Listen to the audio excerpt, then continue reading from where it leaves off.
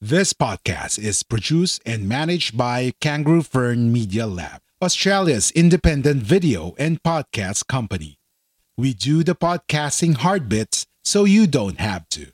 We make podcasts easy. Book a call at www.kangaroofern.com.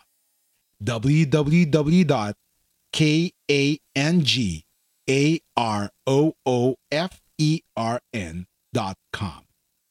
This podcast is produced and managed by Kangaroo Fern Media Lab, Australia's independent video and podcast company.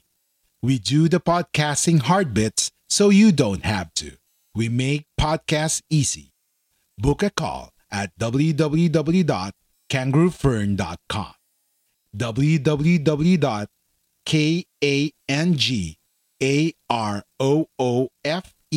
www.kangaroofern.com.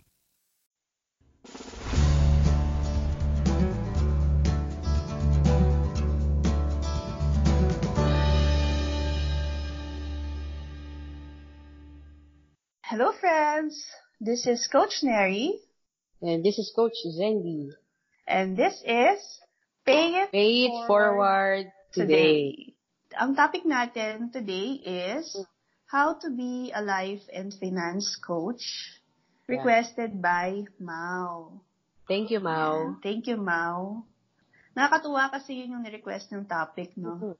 Sana magkita rin Ay- kami ni Mau one time sa ranch. Oo nga. Parang hindi ko ina-expect kasi na merong magre-request ng ganyung topic. Oo nga.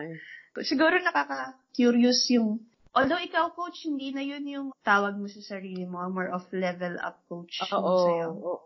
Kasi naisip ko na bilang life and finance coach, dapat meron tayong certain expertise din. Ngayon kasi emerging talaga yung life and finance coaching, diba? Oo So, nga eh. Diba? Napansin mo rin. So, Nakakatawa, di ba? Parang ang dami. biglang nagdamihan Oo. after a year lang naman. Oo. Yung mga parang, Diba? dati hindi ko naman alam yun. Ako pa nga yung pinagdikit ko lang. Tapos malaman-laman ko, ay ba't ang dami? Ang dami. So, tas every time na may kausap tayo ng mga coaches natin, parang merong common denominator. Kaya naisip ko, every time na may kausap akong coach, ako naman as coach din, nalalaman ko rin ano yung strength ko bilang coach. Kaya ngayon, life and finance coaching pa rin siya, but it's more of leveling up, yung i-upgrade talaga yung all areas of their lives. Yan. Ako naman kasi, although tinanggal ko na sa page ko yung life and finance coach recently, pero pag pinapromote ko, para mabilis lang, life and finance coach na lang. Kasi tinatamad akong mag-explain na hiwala yung life coaching ko doon sa financial advisor. Pero basically, sa akin, doon lang naman nag-umpisa yun na, kasi gusto kong maging life coach. At the same time, kasi financial advisor ako, so pinagsama ko lang. Para lang, maikli lang siya kapag nagpapakilala ako. Pero, hiwalay yung pagiging financial advisor ko, doon ko na practice yung financial coaching. Coach, ito na yung segue natin sa medyo background. Ito yung sa akin. Hindi ko sinasabing ito yung lahat. Pero, iba-iba rin talaga. Oo, iba-iba kasi to. Ang coaching business ngayon is not regulated. Wala namang specific company, di ba, coach? Wala namang ganon. Yes, exact. May mga certifications, like Coach Chendi is certified sa Sa TLCTI, the Life Coach Training Institute. So, yun yung kay yun Coach yung- Chendi sa Mandaluyong. And then, there are other institutions din. na certified. Oo. Tapos, meron pa nga yung International, Coaching Federation ba? Coaching, Yung ba yes. yung sa US ICF. yun, no? ICF. Pinaka-main. Pinaka-mother. Parang mother niya. Oo. Tapos yung mga nagsanga-sanga for sure kasi yung mga estudyante, nag-put up for sure ng mga ganyan. Sarili nilang yes. Oo. And even yung coaching agreement nyo, di ba, coach, naka-pattern sa kanila. Well, yung TLCTI, I'm not sure with the other institutions, but most likely ganun yung other coaching institutions na they adhere also with the ICF standards. Kasi importante yun kasi yung ethics din, di ba, coach? Pagka kasi life and finance coach ka, dapat may pina-follow kang guidelines. Kahit ako doon ko kinuha yung template ko yes. yan. Correct. Even if hindi ako affiliated with them. Basically, ethics and standards kasi is applicable naman to everyone going back. syempre, nag-start muna ako as financial advisor. Sa mga hindi pa nakapakinig nung freelancing episode namin, I believe it's episode 5, ililink na lang namin, no? Mas nandun na yung details nung paano kami naging financial advisor ni Coach Jindy. So, konting recap lang yung ibibigay ko for my background. So, yung sa akin is, I was in the IT industry for 10 years, tapos in-invite ako ng financial advisor ko to join the life insurance industry. Tapos, nag-part-time ako for 1 year, na-enjoy ko, nag-resign ako, and then I went full-time as a life insurance agent. At the same time, I was promoted to unit manager. Yung details nun, yung mga pinagdaanan, doon sa freelancing episode, nung naging financial advisor ako, so that full-time, that was yung start na ng journey ko in freelancing. So, wala na talagang corporate job. So, sariling oras, may mga targets, pero kumbaga, it's up to you. Kasi, you are your own boss naman kasi, di ba? So, yun yung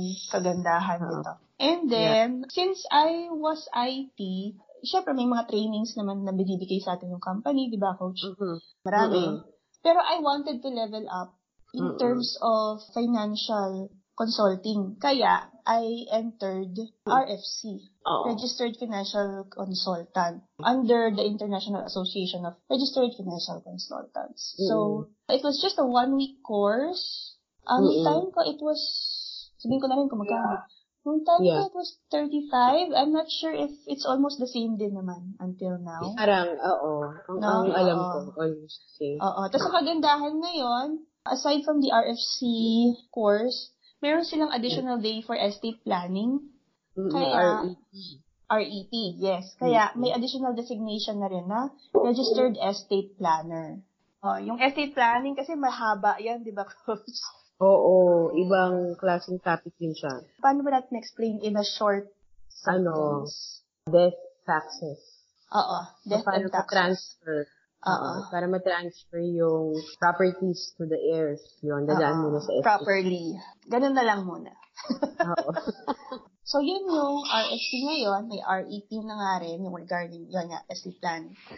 Kasi first year ko in the industry, I was part-time. Second year ko in the industry, full-time ako. Nag-resign ako 2015, February, August, na-earn ko yung RFC. After that, mas naging comprehensive yung pagkaintindi financial plan. Financial plan.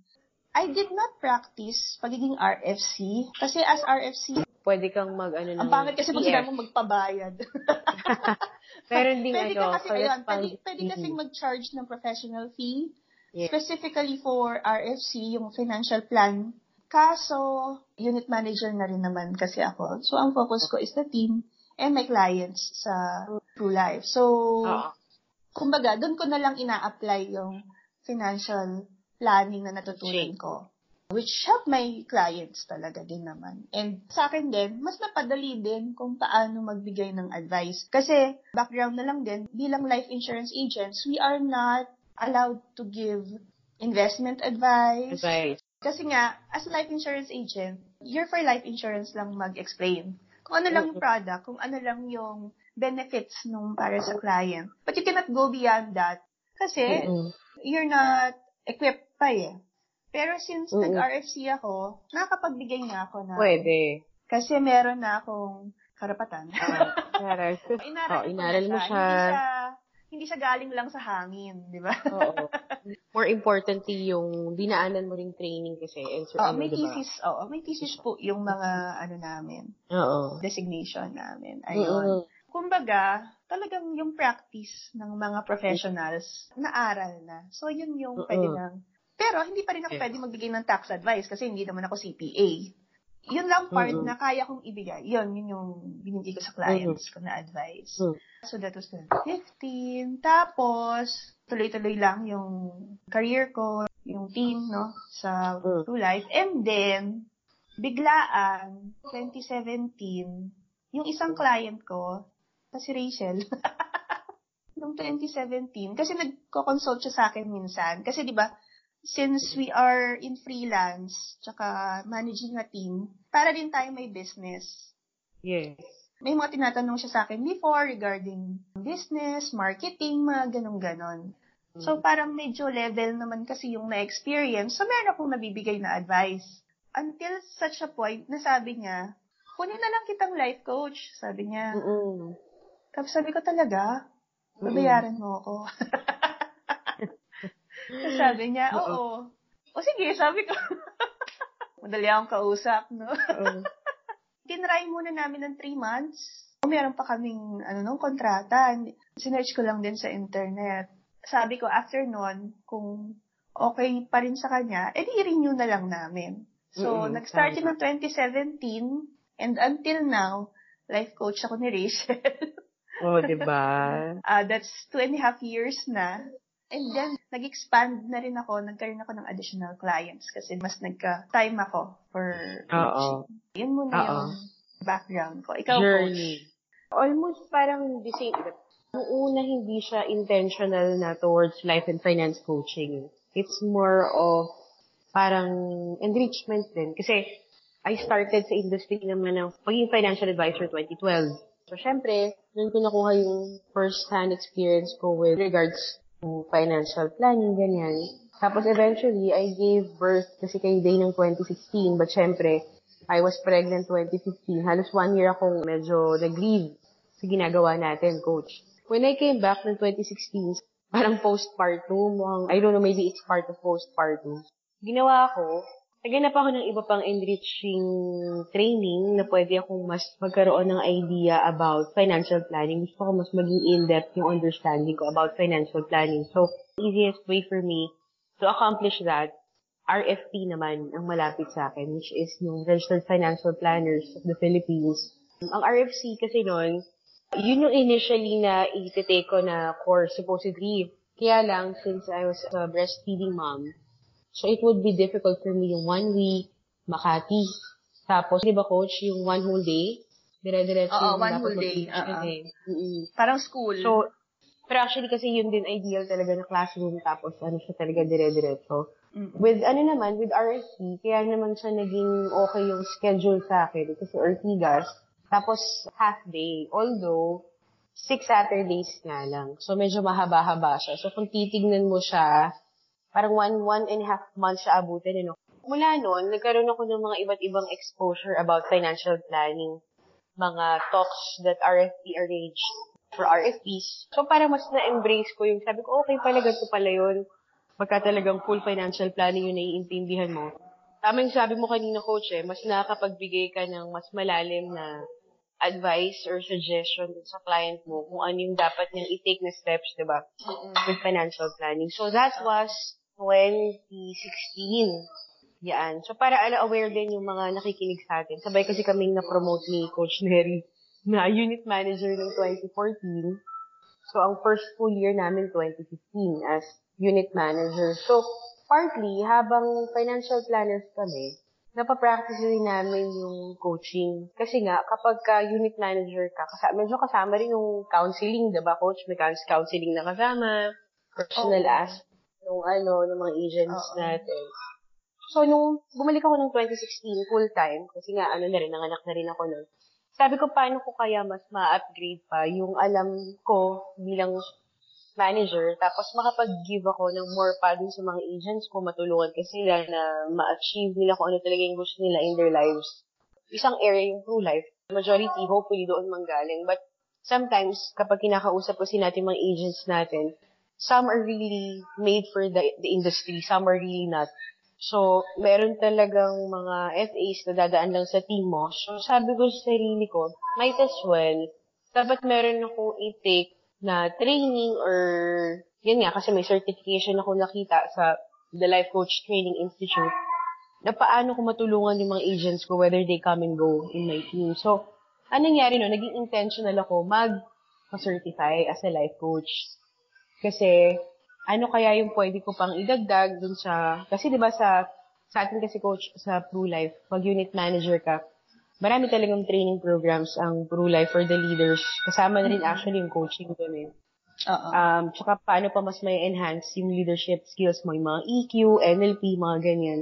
But ako kasi, naghanap ako ng outside naman ng industry para objective. Kasi definitely, yung mga trainings na tinitake natin is designed for the industry. Diba? For insurance. So, naghanap ako ng something na training na para sa lahat. So, dun ko nga nakita yung Life Coach Training Institute. One of my classmates sa NLP naman ang nag-introduce sa akin ng CLCTI. So, I took the certification noong 2018. So, dun mas naging in-depth yung understanding ko about life coaching. Coach pagka life and financial coaching kasi iba rin yung discipline eh. Iba yung fina-follow. Yun. So, sa akin, yung naging branding ko na life and finance coach, kasi nalito rin ako, sabi ko, paano kaya pagsasamahin to ng isa rin? Kasi nga, financial, diba? Oo, diba? Financial planning ka, tapos nagla-life coaching ka rin. Sabi ko, paano kaya to? Kasi tulad ng sabi mo, tama ka coach eh. Pwede kasi talaga tayong mag-charge outside of true life. But most of the time, hindi natin ginagawa kasi kuusap natin agents, diba? So, ngayon, nung nag-certification ako, tapos nakilala rin ako sa team as a life coach. Tapos pag lumalabas na rin tayo, coach, di ba, na-invite na rin tayo for talks, mag-speaker, nakikilala din tayo ng life and finance coach. So, that's the time nagkakaroon din ako ng mga coach outside of the industry. Kumbaga, doon lang ako nagkakaroon ng professional fee outside of the industry.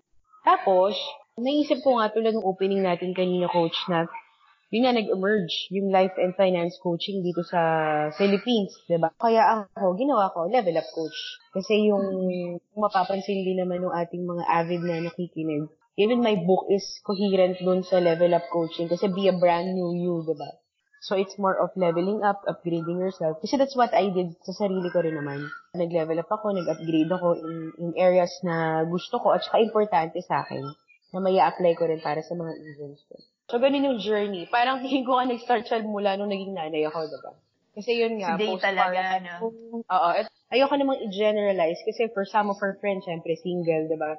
Kumbaga wala pang family. But, one way or another, meron ding talagang eye-opener dun sa mga bagay na matagal mo naman talagang gusto, pero nagkaroon ka ng opportunity to finally do it kasi nga, yun, katulad nun, want to change this world for the better, we want to impact the life of every person that we meet. Why not do it today? Diba? Yes. Kaya nga pay it forward today. Saka yun. Isa pa yun. Kaya nga pay it forward. Siguro yung mga nakikinig sa atin consistently, coach, mapapansin nila yung paulit-ulit yung sinasabi natin. Kahit na anong topic yung i-suggest nila sa atin, babalik at babalik tayo dun sa initial na talagang desire natin na mangyari. Yes. Yung hope natin, yun. So, pay it forward today. It's more of giving back na rin. So, yun. Yung pinaka-journey ko about life and finance coaching, yun nga, napag-usapan natin kanina, coach, ako naging intentional. Kasi, Coach Neri kasi is natural coach yan eh. Pag nakausap ka talaga, di ba parang nagko-coaching session? Ganun ba talaga? Hindi ko man napapansin yun. Ganun. I believe may nabasa ka na book nung high school. So, kaya ganun yung training ng thought mo. It's more of ask questions. Yung na-share ko diba? sa introverts. Yung, kasi nasanay nga ako na magtanong talaga. Hindi ko na sinasadya. Nagiging natural na. Kasi ilang years ko nang ginagawa. Diyos ko, high school, di ba? Yeah. With your case kasi, natural siya. In my case naman, I had to decide if I want to do it. So actually, maganda nga yan, magkaiba tayong naging journey. Yung financial side, madali lang kasing explanation, nag-training tayo. Tsaka kasi pag financials, mga technicalities. Pag financials, technical yon, meron ka ng sinusundan, meron ng, yung sinabi kanina uli ni Coach Jen Lee na when we underwent yung sa kanya RFP, sa akin RFC, to see the bigger picture na Hindi lang yung insurance side yung nakikita mo, yung talagang buong buhay. Kung sa presentation natin, yung life stage financial planning, talagang na-map out mo kasi yung lahat ng life stages pag comprehensive financial plan. Yes. So, totally different yung discipline din. Iba rin. Iba yung atake mo kasi kapag ganun. Share ko lang. Na-appreciate ko yun when I was handling a family, yung policies nila. Nung una kasi, yung kumuha sa akin yung husband, and then the following year, yung wife. And then, nung nag-policy review kami, since nag-RFC na ako noon, natulungan ko na sila doon sa educational planning. and retirement. Malawak, diba? Oo. Talagang pati yung projections. Kasi gets mo na paano gumamit ng financial calculator, di ba? Yung projections nandun na. So because of that, 2 years after, kumuha sila ng policies for their 3 kids. So, doon ko na-appreciate Nakita nila yung ginawa value. ko yun. Oo. Nakakatawa nga eh. Kasi nag-abroad before yung husband, tapos nag-work from home dito. Nung pagkakita niya, nalungkot siya. Namroblema siya bigla. Sabi niya, kailangan ko na ba mag-abroad uli? Sabi niya. Sabi ko, hindi naman. Kasi may mga clients ako nagkakaganyan pag dinidiscuss ko na yung projection, may problema na, di ba? Sabi ko, at least, di ba, ngayon nakita na natin yung problema bago siya maging problema. Yes. Okay naman problema tayo ngayon habang hindi pa siya nangyayari. At least, napapaghandaan na natin. So, yun yung na-appreciate ko doon. Iba-iba din per case. Pagdating kasi sa finance, I still believe na yung regardless of our advice, ang ipo-follow pa rin nila what is important to them. Importante, syempre, yung influence natin in terms of financial coaching. Tsaka, it's more of mindset talaga eh. Totoo rin yun. Sabi nga ni Randall Chongson, diba, na it's behavioral. So, pagdating sa financial coaching, kaya nga napusto natin pagsamahin ng life and finance coach. Kasi, sa financial planning kasi, dahil behavioral nga siya, so maganda, life coach na din talaga. I mean, I'm not referring to certified but at least you have an idea on how you would guide your life. Kasi life coaching naman is about human behavior. Ang gusto ko rin kasing i-focus dito talaga is life coaching. Kasi yun naman yung hindi masyado ring, ewan ko ako pinag-uusapan to eh. Dito sa Pilipinas, hindi siya uso eh. Ako nga, hinahanap ko yung mga life coach dito sa Pampanga, di ko mahanap eh. Pero sa US, sikat ang life coaching. Oo. Yung mga sikat na mga artista, mga dignitaries, may life coach sila. May life coach sila. CEOs. Mga CEOs, yan. Yung may narinig ako na celebrity, si Alex Gonzaga, namin niya, may life coach siya. Nung, hindi ko alam kung na-depress, basta meron siyang time na, dahil nga kapatid niya, si Tony. Yes, oo. Na-explain na yun eh. Nahihirapan siyang i-express siya kasi nakukumpara dun sa atin niya. So, she got a life coach daw. Interview ngayon with Boy Abunda. Ano ba ang ginagawa ng life coach? Nung last event ko kasi kinuha akong panel speaker sa Google Business Group Pampanga BizFest. Last December. Nandun kasi yung isang naging coach ko. Pero gumraduate na siya sa akin. Pinakilala niya ako dun sa isang friend niya na ako yung life coach niya. Tapos, sabi niya, ay, may ganun pala. Sabi nung friend niya, ano yun? Anong ginagawa? Tapos sinasabi sa kanya nung naging coach ko, ikaw kailangan mo ng ganyan. Ano bang ginagawa sa ganun? So, walang idea talaga yung mga tao about ano. Sa bagay, bago naman ako kinuhang life coach ni Rachel, wala rin naman akong alam. About life coaching. I know how to give advice. I know how to listen. Pero don't know ano ba yung mismong life coach, kung anong ginagawa niya, no? Tapos, nung ginawa ko siya, sinabi mo nga coach, natural coach pala ako, ginagawa ko na pala siya ng matagal. Hindi lang ako nagpapabayad. Yun lang. Ang dami ko palang libreng binigay. It was an acquired skill. But basically, it's more of, sa akin, yung ginagawa ko, is kung ano lang yung kailangan ng client, kung problema man yan, kung goal man yan, is matulungan ko siya, mag-guide ko siya, na ma-achieve niya yon. Pero, hindi ako yung magsasabi. Oo, yun. Siya yung magsasabi. Mahirap i-explain ng ganito, no, coach? Oo. Paano yun? Kasi ano nga lahat kasi ng mga gusto natin, alam naman talaga natin. Kaya nga kailangan ng life coach. Kasi yung life coach will bring it out for you. Kasi sometimes, di ba tayo coach? Even tayo naman, kahit sabihin mo life coach tayo, there are times na ikaw tatanungin din kita, di ba? Mag-PM ako sa'yo, coach, o ganyan, friend, ganito. Kasi nga, may mga bagay na actually, alam mo naman na talaga, kaya lang it's confusing kasi naghahalo pa rin yung pakiramdam, yung what you really want to happen, ganyan. But at the end of the day, you know what you want to happen. Oo.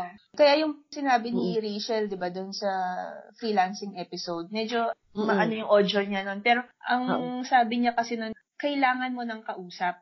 Especially pag nasa business, marami kang ideas. Kaya usually CEOs, may life coach yan. Ang tawag sa life coach ng CEO, executive coach. Minsan ganun. But basically, they're doing the same thing. Kasi nga, marami kang ideas, hindi mo may implement lahat yun eh. Parang sinistreamline lang talaga ni life coach sa'yo yun. Pero hindi siya yung magsasabi sa'yo. Pinaparealize niya lang sa'yo. Yung alam mo na rin talaga. Oo, correct. This is funny pag sinabi kong ganito, pero nakakatawa lang na alam na natin. Pero alam din lahat. Parang ang weird para sabihin sa'yo, alam mo na yung sagot dyan eh. Oo, pero, hindi naman pwede. Pero hindi. No, diba? Correct. Oo. So, ganun ang life coach. Sana, kahit paano, na-explain ko. Mahirap kasi to someone na hindi pa na-experience mag-life coach or maging life coach. Oo. Kasi sanay ang mga tao, pag may problema, hingi advice. Oo. Punta ka sa friend mo, hingi ako ng advice, gano'n. Sa bagay, sa True Life ko rin naman natutunan din yung term na coaching talaga is asking questions. Ayun, siguro yun na yung pinaka-madali. Pinakamadaling explanation. It's asking the right questions. Kasi pwede nagtatanong ka, pero hindi naman makakatulong. Ito pala yung discipline na dapat malaman din ng mga listeners natin. Sa life coaching kasi, yung tama yung sabi mo, coach, diba? The right questions. Kasi hindi pwedeng bato ka lang ng bato ng tanong, pero bias naman sa gusto mong sagot ng coaching mo. Oo. So, dapat ang tanong lagi is more of general. Talagang asking the right and powerful questions, diba? Tsaka, going deeper talaga. Deep questions din talaga. Even disturbing questions. Yes. Kaya din naman mag-life coach yung isang tao because meron siyang hindi hinaharap eh. Minsan ganun eh, di ba? Ayaw mo lang harapin. Kaso kapag may life coach ka, wala kang choice, haharapin mo siya kasi binabayaran mo siya. Oo, minsan may ganun kami doon sa isang coach ko eh. Kasi meron akong tinanong, nakalimutan ko na yung tanong ko sa kanya. Tapos sabi niya, kailangan ko bang sagutin yan? O sige, kung ayaw mong sagutin, assignment mo na lang. Kasi hindi ko papakawalan eh. Sabi niya, sige na nga, sagutin na nga natin. Kasi ayaw naman niya i-assignment niya pa. Correct. Kasi di ba mas mahirap pa. At least yun, nandun ako. Nagagayad ko siya. Precious yung time na yun. Kasi, kaya nga naghanap ng life coach kasi you're seeking help. Diba? So, might as well be honest. Magkaiba kasi nga tayo ng background, no? Ako, pwede ko i-share, paano ako naging life coach kahit na wala akong certification. Ayan, better. Para mas maano nila.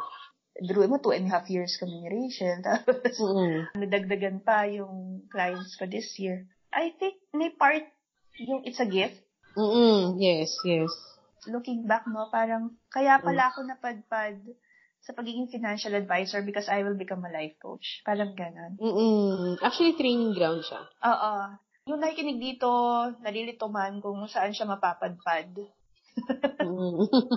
Trust the process. Trust God, no? Yes.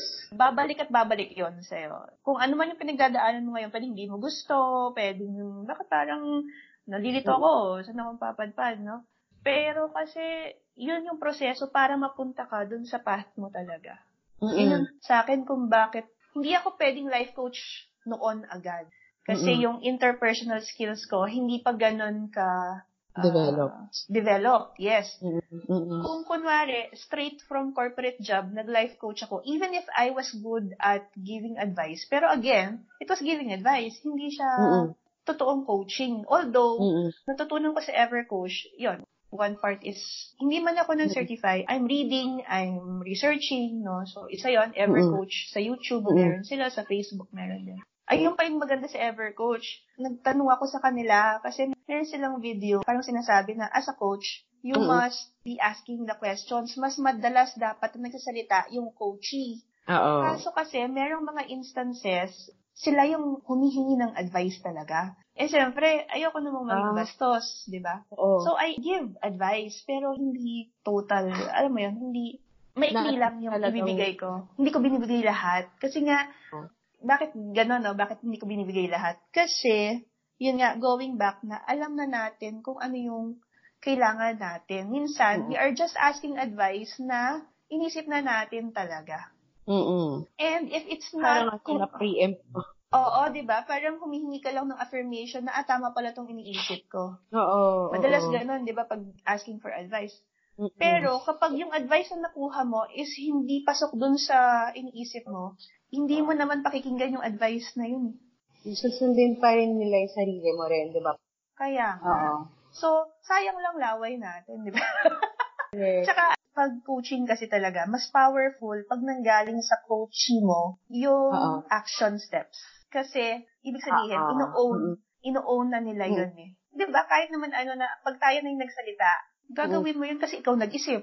Tsaka sinabi mo yun kasi alam mo kaya mong gawin. Oo. So, yun yung power ng coaching dun kasi, yung questions. Kaso nga, merong mga coaches who ask really for advice. So, tinanong ko yun sa EverCoach, nag-comment ako, parang sabi ko, I know naman na kailangan nag-ask ng questions, but there are times that my clients would ask me for advice. Ask talaga. Oo. Sabi ko, is that right? Parang how do I manage that? So, ang sagot ni EverCoach, sabi niya, it's all right. There are times talaga na we give advice. Kasi hiningi ng client Okay lang daw yun. Hindi ka rin makakaligtas. Nagtatanong talaga sila. Oo, di ba? Magtatanong at magtatanong talaga So, sabi niya, it's all right lang daw talaga. As long as, alam mo naman, yung advice na binibigay mo is, yung tama lang. And, at the end of the day, sila pa rin naman yung ibabalik mo sa kanila. Ganun lang naman. So, it's all right daw. So, napanatag ako dun Kasi nga minsan mahirap. Kasi di ba parang nasa atin, naka-mindset sa atin na hindi ka talaga dapat mag-give ng advice, ganyan. Pero nagtanong. May times nga, nagtanong siya. Magtatanong uli ako. Sasagot siya. Tapos ibabalik niya uli yung tanong na yun. Sa'yo din? Yung hindi yung mapakawalan yung tanong. So, pag ganon, sinasagot ko yung tanong. Pero, quick lang. Tapos yun nga, ibabalik ko sa kanya. Yung mga nagsisimula rin mag-life coach, continue to join your communities. Yan, katulad na bagit ng EverCoach. Sa amin naman sa Life Coach Training Institute, we also have, syempre ngayon, alam mo naman, social media. So, yung GC, yung Facebook group, yan. Well, kung di man ka agad actively participating, but at least, nakikita mo yung mga nangyayari, di ba? So that you'll be updated. Pwede rin mag-join ng mga organizations para eventually makilala rin ng mga friends and family, no, na you're doing life coaching already. Like sa atin, coach, di ba, yung Connected Women. So, nakilala tayo doon. So, syempre, nakapag-give na rin tayo ng mga talks.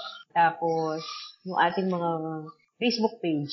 So, pagka nasi-share tayo ng insights about life and finance coaching, baka yung iba nating listeners, nag-iisip sila how they could penetrate the market. No? Kasi, sa atin, kumbaga sa life insurance kasi, we have a natural market. Ganun din sa life coaching. Natural market, then yung cold market. But sa life coaching kasi, iba rin yung atake in terms of cold market. Pwede through your social media page, pwede nga mga vlogs, and books, syempre. Actually, one of the tickets, pag-author ka na if you want to speak, dapat nakapackage lahat. Social media tapos website. Kasi nowadays, online na rin kasi yung mga clients natin. So, they want to have an idea of what you do. You should have your portfolio as a life and finance coach. If you will become a life coach, this is basically a business. Yes. So you will think like a business person. Walang magsusubo sa'yo na ito, kliyente mo. Hindi siya ganon. So, may part talaga yung promotion dyan. Basta puntahan nyo yung EverCoach na YouTube. Marami silang videos, how to get clients. May mga basics sila about coaching. Yon. And yung matutunan ko doon regarding getting clients is going to events kung saan yung target clients mo. Kahit naman saan, di ba, business, maganda meron kang niche, yung target mo. Kasi life coach, the fact na life, di ba, ang lawak-lawak naman nun. Parang kahit sino na lang ba, hindi rin naman. Hindi mo rin kaya. Kaya okay lang na maraming life coach kasi marami namang aspects ng buhay. Tsaka iba-iba talaga. Totoo. Iba-iba talaga. So, yung isa pang natutunan ko sa EverCoach din is, yung isa doon, I forgot her name. Sabi niya, ang brand niya, no brand, life coach lang. Hindi siya nakapackage lang sa ganito lang. Kung ano lang yung dumating, yun yung kukunin niya, parang gano'n. Na-realize niya na sino ba yung clients niya. So, kung gusto mo na talaga maging life coach, sino ba yung clients mo? Actually, para siyang pay it forward today. Ang clients mo, yung dating ikaw. True. Kasi sino lang ba yung pwede mong tulungan? Yung dating ikaw lang din. Yung natulungan mo rin before. Ikaw, sarili mo. Sarili mo, oo. Yes. Kasi diba, how can you help someone if hindi mo pa nadaanan yun? So, ang matutulungan mo lang din talaga, yung madaanan mo na. Kasi kung hindi po pa nadaanan, parehas lang kayo, ano kayang gagawin natin? Diba? Hindi ka rin masyadong makaka-connect din if masyadong iba sa'yo.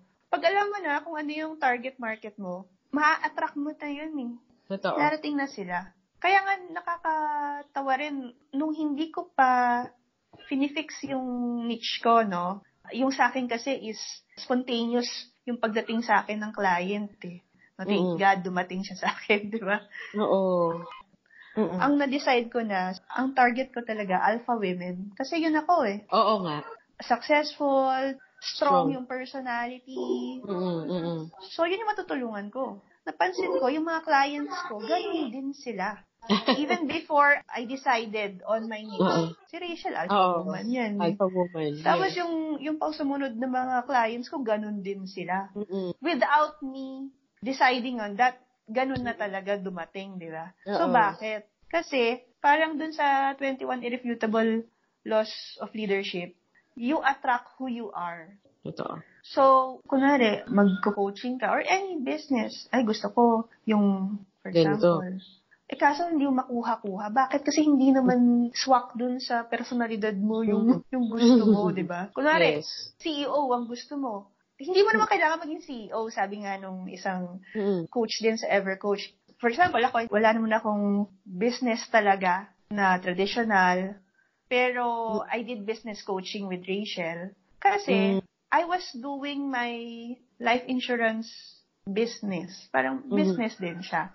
Kaya yung qualities nandun din. So, doon papasok yung qualities nga na hinahanap mo for a client. Must be matched with your qualities. Oo. Saka diba, you can only give what you have. Tama, coach. Kaya din, mantra ba or motto ko, I have to heal myself. So I can heal others. True. Kasi kung hindi ko pa ma-heal yung sarili ko, hindi to hindi to physical wounds. Mga emotional wounds. Yung malalim. Yung mga emotional baggage. Lahat naman ng tao may ganun, di ba? Lahat tayo may limiting beliefs. So if hindi ko matatanggal yun sa sarili ko, paano ko yung matatanggal sa ibang tao? Sa iba. Correct. Kaya nakakatuwa yung coaching. Kasi hindi lang yung coaching yung natutulungan. Pati ikaw as a life coach. Oo, di ba, coach? True. Alam mo, meron ako mga realizations even during the coaching session. Na minsan, sinasabi ko doon sa mismong coaching, oo nga, no? Yung parang, doon mo lang din madidiscover. Oo. And ako talaga naniniwala ako sa divine intervention. True. Si God. True. May napanood ako yung masterclass siya about coaching na regarding human behavior. Yung sinasabi niya na wala namang technique daw talaga. It's just being in the moment. Oo. Just being with your coaching. Kasi lalabas at lalabas yung kailangang sabihin or hindi sabihin. Pwede kasing silent lang, di ba? Oo. In the moment. Kaya pag coaching session, wala akong agenda. Ako rin. Unlike, ayun pala, mention natin, coach, sa financial planning kasi meron kang agenda, alam mo na eh. May templates ka. Pagdating sa life coaching, wala. But for the benefit of our listeners, yung life coaching, be in the moment, no? Yes, be in the moment. Tsaka tama, wala siyang template. Not necessarily go with the flow, basta be present. Yung nakikinig ka without judgment. Mahirap yun, no, coach? Oo. Tao ka din. Oo. May bias ka rin. Oo. Bilang life coach, close your mouth.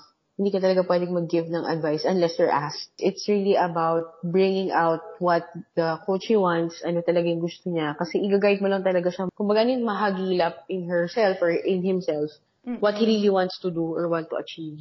Tulad ng sabi mo, na-discover ko rin. Aha moments happen during the conversation. Tapos doon mo lang din ma-realize na talagang ang bawat coaching is really different. Iba talaga sila ng case. So, sometimes, parang syempre, nung starting pa lang din, I bring certain templates. Pero ngayon, hindi siya ganun eh. Kasi hindi mo talaga siya magagamit madalas.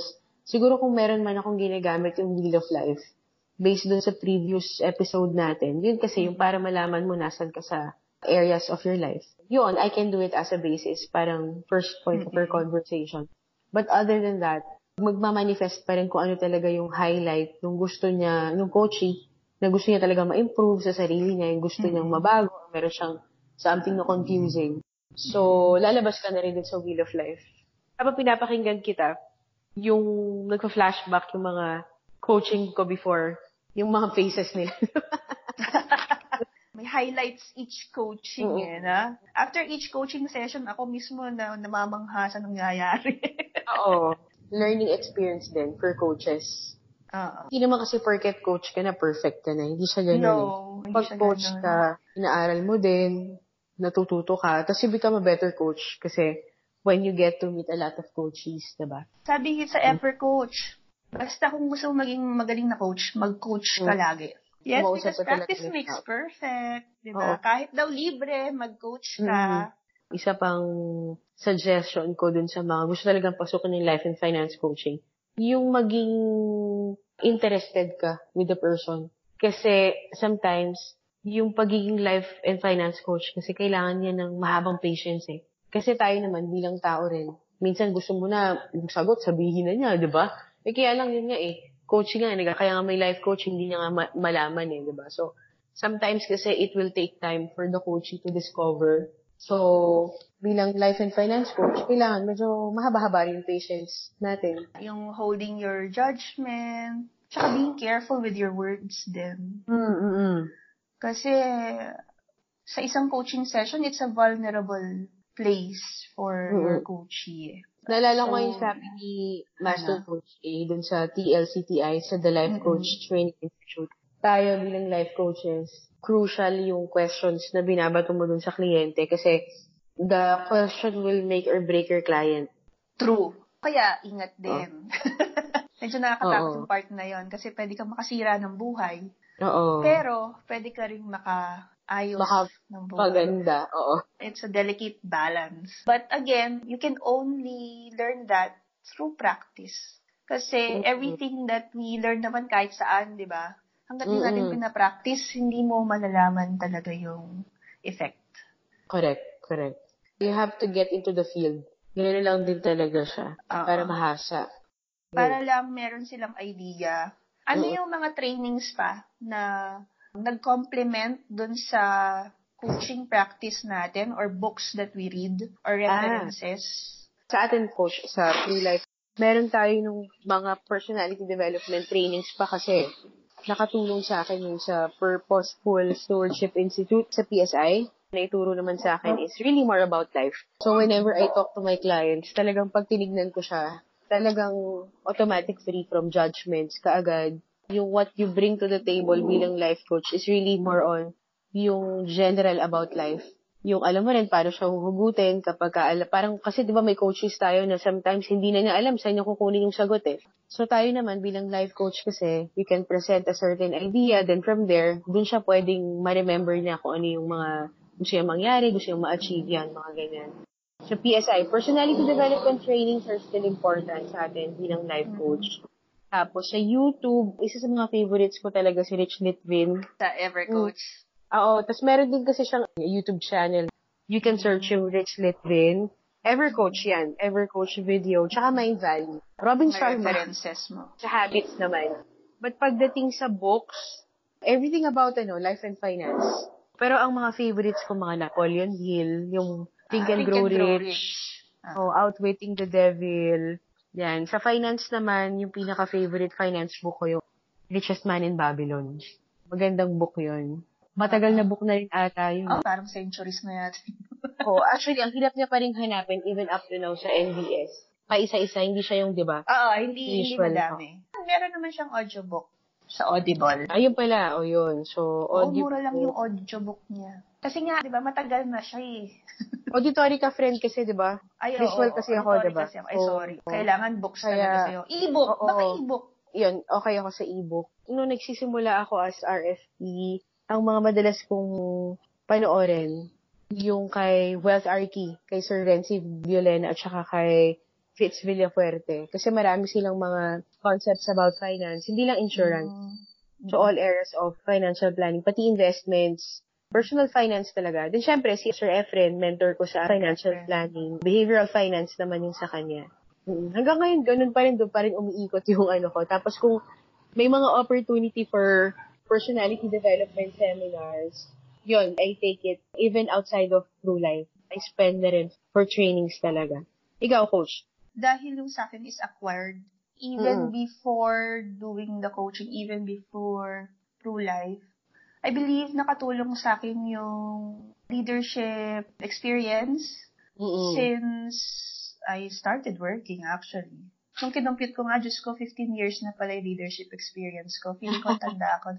But I started 21 years old. Isingit lang natin. Kasi nabanggit yung leadership, diba? Sa life coaching kasi, meron din siyang component of leadership.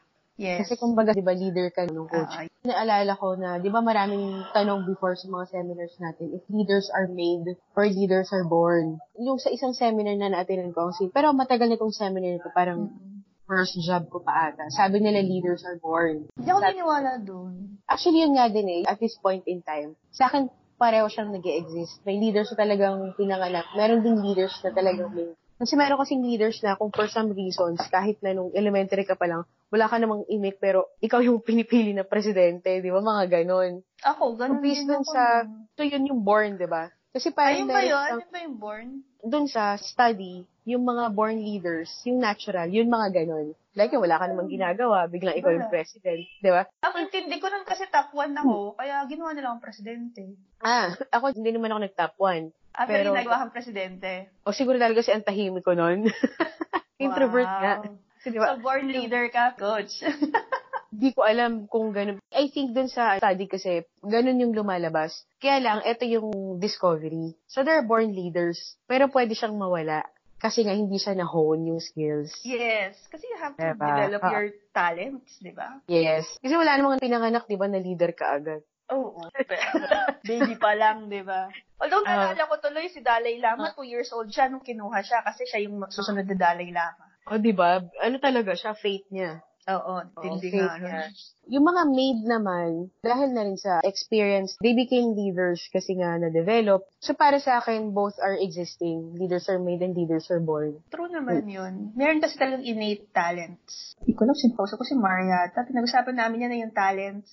Sabi ko, wala rin sense ang talent kung di naman... Hindi magagamitin. Oo. Yeah, true. Although, pag hindi mo talaga talent, kahit na anong gawin mo, hindi talaga. Oo, hindi talaga.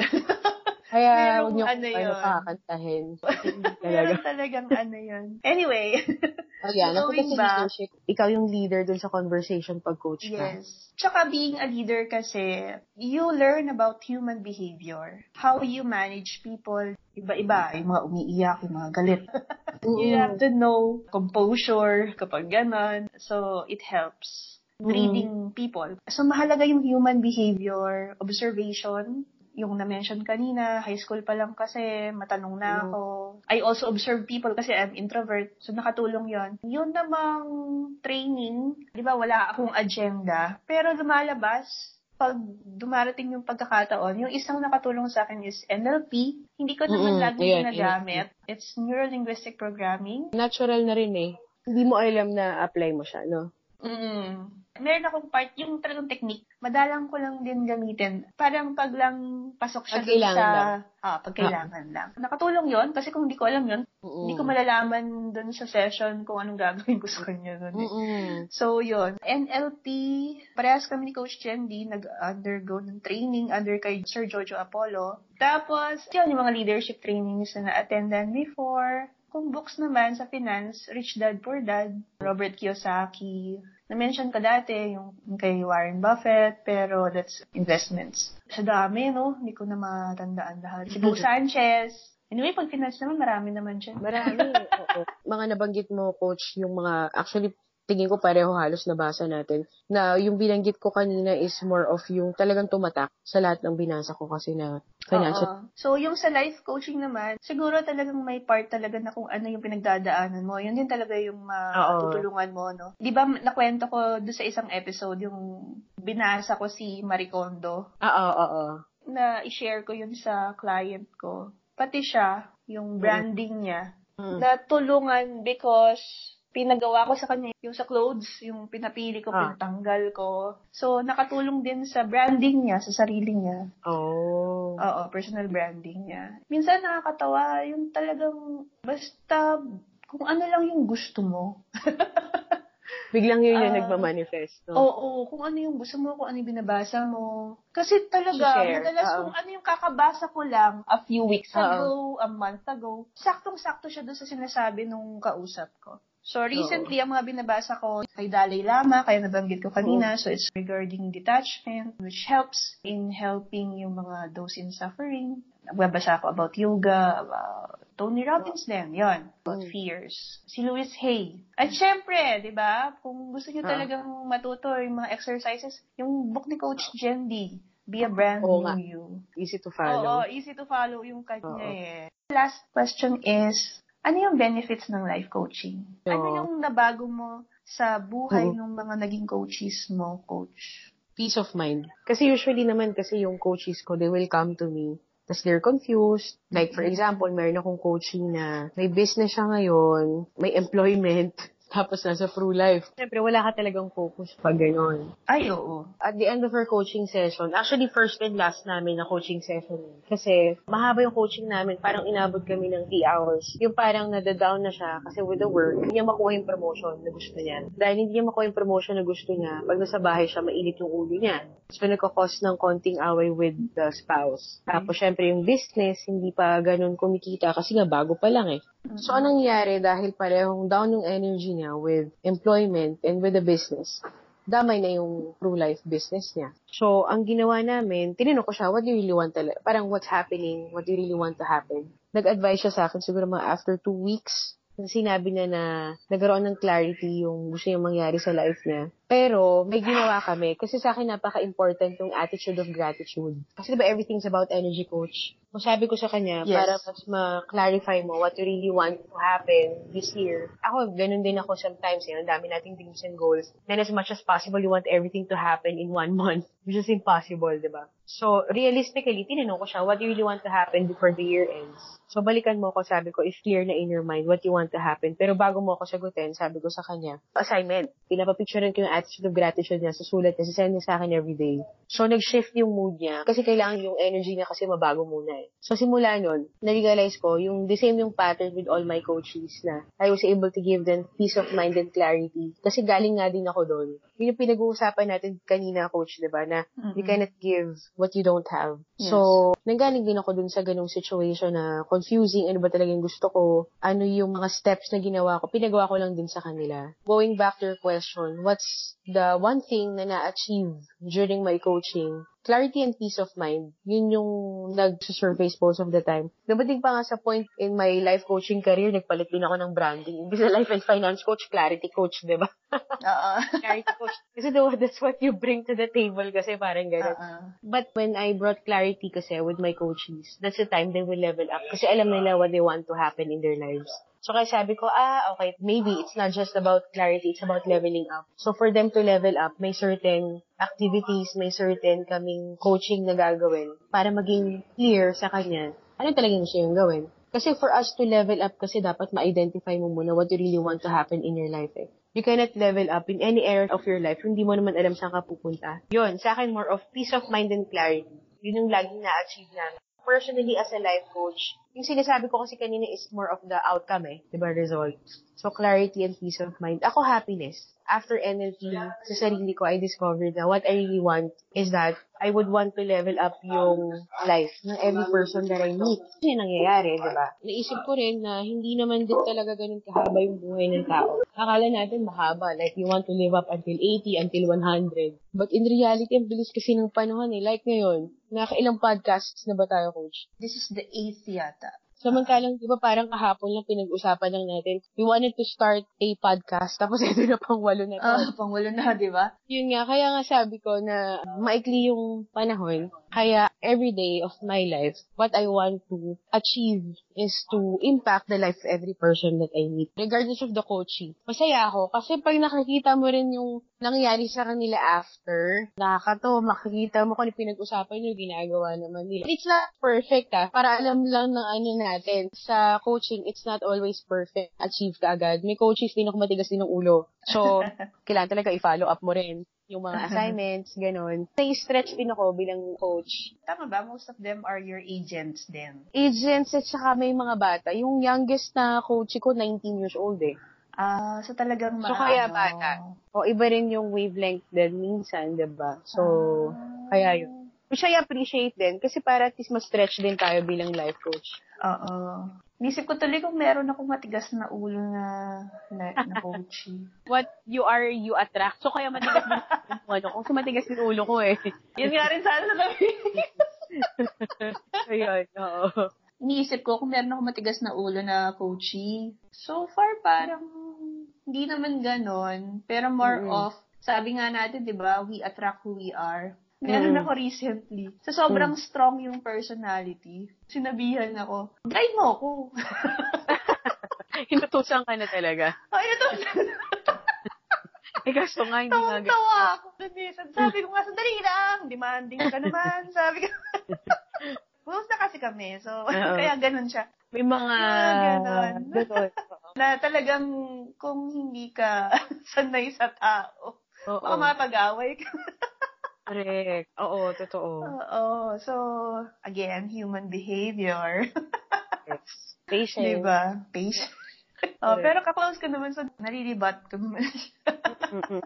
Benefits, no, sa life coaching. Sa akin, well, basically, no, it's happiness. Nakakatawa nga kasi kakaayos ko lang nung values ko kasi ni-reassess ko. As in, values ko as a person. Love, happiness, and balance. Ngayon na nag-reflect ako, yun yung nangyayari sa mga sessions ko. Hindi malabas. Oo. Meron akong 2 coaches na nakapag-find ng love. Yung isa na engage. Yung isa, dati kasi yung marriage nila hindi maayos. So ngayon, okay na sila nung husband niya. Medyo sweet na nga sila. Sabi niya, dati away sila ng away. Siguro kasi nga, dahil napagdaanan ko yung pagdating sa love life. So, may gano'n na love. Yung isa ring coach ko, ang ultimate goal namin, magka-love life din siya. Pero syempre, before that, may kailangan ayusin muna sa emotional baggage. Yan. So, love. And then, balance. I found for myself din, di ba, na yung balance in all aspects of life. And happiness, yun naman talaga yung gusto natin in the end. Lahat naman tayo. Lahat ng goals natin, lahat ng wants natin is just happiness. Kasi yun din ultimate. Naman, yun yung ultimate. Yun yung natutunan ko sa pagbabasa ko ng Buddhism kay Dalai Lama, di ba? Lahat ng tao, ang pinaka-basic lang naman talagang gusto natin, it's categorized into 2. Avoid suffering, number 1. And then number 2 is to be happy. Correct. Yun lang naman talaga. Oo. Doon pa rin, happiness pa rin. Happiness pa rin talaga. And being a life coach is truly fulfilling for me. Oo, sa akin din. Sobrang fulfilling to be an instrument of happiness, no? To other people. Iba-iba naman yung pinapa-coach sa akin, pero yung level of happiness na nakikita ko sa kanila, yung transformation. Well, yung nasa LinkedIn ko, transformative life coach. Kasi yun talaga yung nakikita ko sa coaches ko. Nag-transform yung buhay nila. Just to make it simple, kaya life coach lang ako sa Facebook. Para na-explain, parang gano'n. Yun na lang yung sa akin. But basically, that's it. Sobrang fulfilling, no? To be a part of that. Nakakatuwa. As in, hindi mo siya ma-explain. Oo. Yung to be trusted of such ibang level of happiness also. To be a part of that nga. You're just a part na napunta siya doon, no? Yes. And it's all God. Laging yun ang sabi ko. Kahit sa'yo, coach, di ba? Laging sinasabi ko, may nangyari. Talagang si God yun eh, no? It's just through me. Pero it's a gift from God. Pero siya pa rin yun. Oo, siya talaga yun. Sabagay, matagal ko na kasing prayer yun dati. Ngayon ko lang naintindihan yung prayer ko. Sabi ko lagi, make me an instrument of your peace. Prayer ni Saint, sino nga Saint? Saint Francis of Assisi. So, yun na lang muna. Oo, marami tayong mga na-share sa mga listeners natin ngayon. Hindi namin pwedeng i-share kasi lahat ng sessions namin. Even if we wanted to. Although maraming pwedeng i-share na yung mga lessons, pero masyado marami eh, no? Pag nagtatalk ako, pag nalalaman nila life coach, ay gusto ko rin ng ganyan. Hindi ko pa alam kung paano ko to ituro kasi wala nga akong agenda, di ba? So, yung mga nabanggit namin ni Coach Jenny, no? You look into that. Tapos, yun nga, mag-coach ka lang. Try it out. And then, see for yourself kung it's for you. Kasi hindi rin naman lahat pwedeng life coach. You really have to have patience and understanding of people. Correct. Thank you sa lahat ng mga nakinig. Since For the nag-start 8 kami episodes. noong May, yes, diba? Yes. Thank you for everyone. Sobrang grateful na biruin mo, may nakikinig sa atin, diba? Oo. Saka nakakatuwa, they're giving feedbacks and they're giving Oo. suggestions. Yes. So, keep it coming. Yes, please. Para marami tayong pag-usapan, no? So, Yes. syempre matutuwa rin kami kung halimbawa sa inyo galing yung mga topics natin. At least talaga mas nakakapag-give kami ng value ni Coach Neri. Yes. Thank you so much. Yan. Thank you. Oh, Coach Neri, meron ka bang mga gustong i-plug or anything that you want to leave with them? Syempre, yung kay Gandhi na quote, be the change you want to see in the world. Ako naman, hopefully by second quarter, yung Be a Brand New, you will be in national bookstores. Yay! Yes, para umikot na rin siya. So by God's Oo grace, nga. no, marami siyang ma-reach within the country. Ang desire ko lang naman is kung sino makabasa nun, makapagkaroon ng insight about themselves, how uniquely God created each of us at magamit natin yun para makatulong sa lahat ng tao. So, with that, gusto ko lang ding sabihin, yung lagi ko rin iniiwan with our listeners is to be a brand new you. Yan, lagi nyo tatandaan na every day is an opportunity to change, an opportunity to make the things that we haven't done to make this world a better place. Thank you, Coach. Thank you, Coach. Thank you sa mga listeners natin. Yes. Bye-bye. Bye.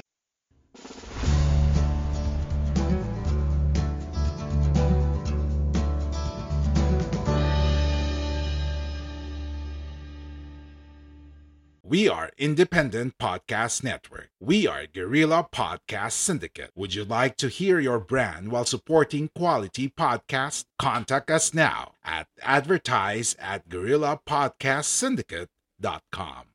Are you ready to finally start your own podcast? Maybe you already have one, but need a podcast manager to help you level up. We're here for either. Book a call at www.kangaroofern.com.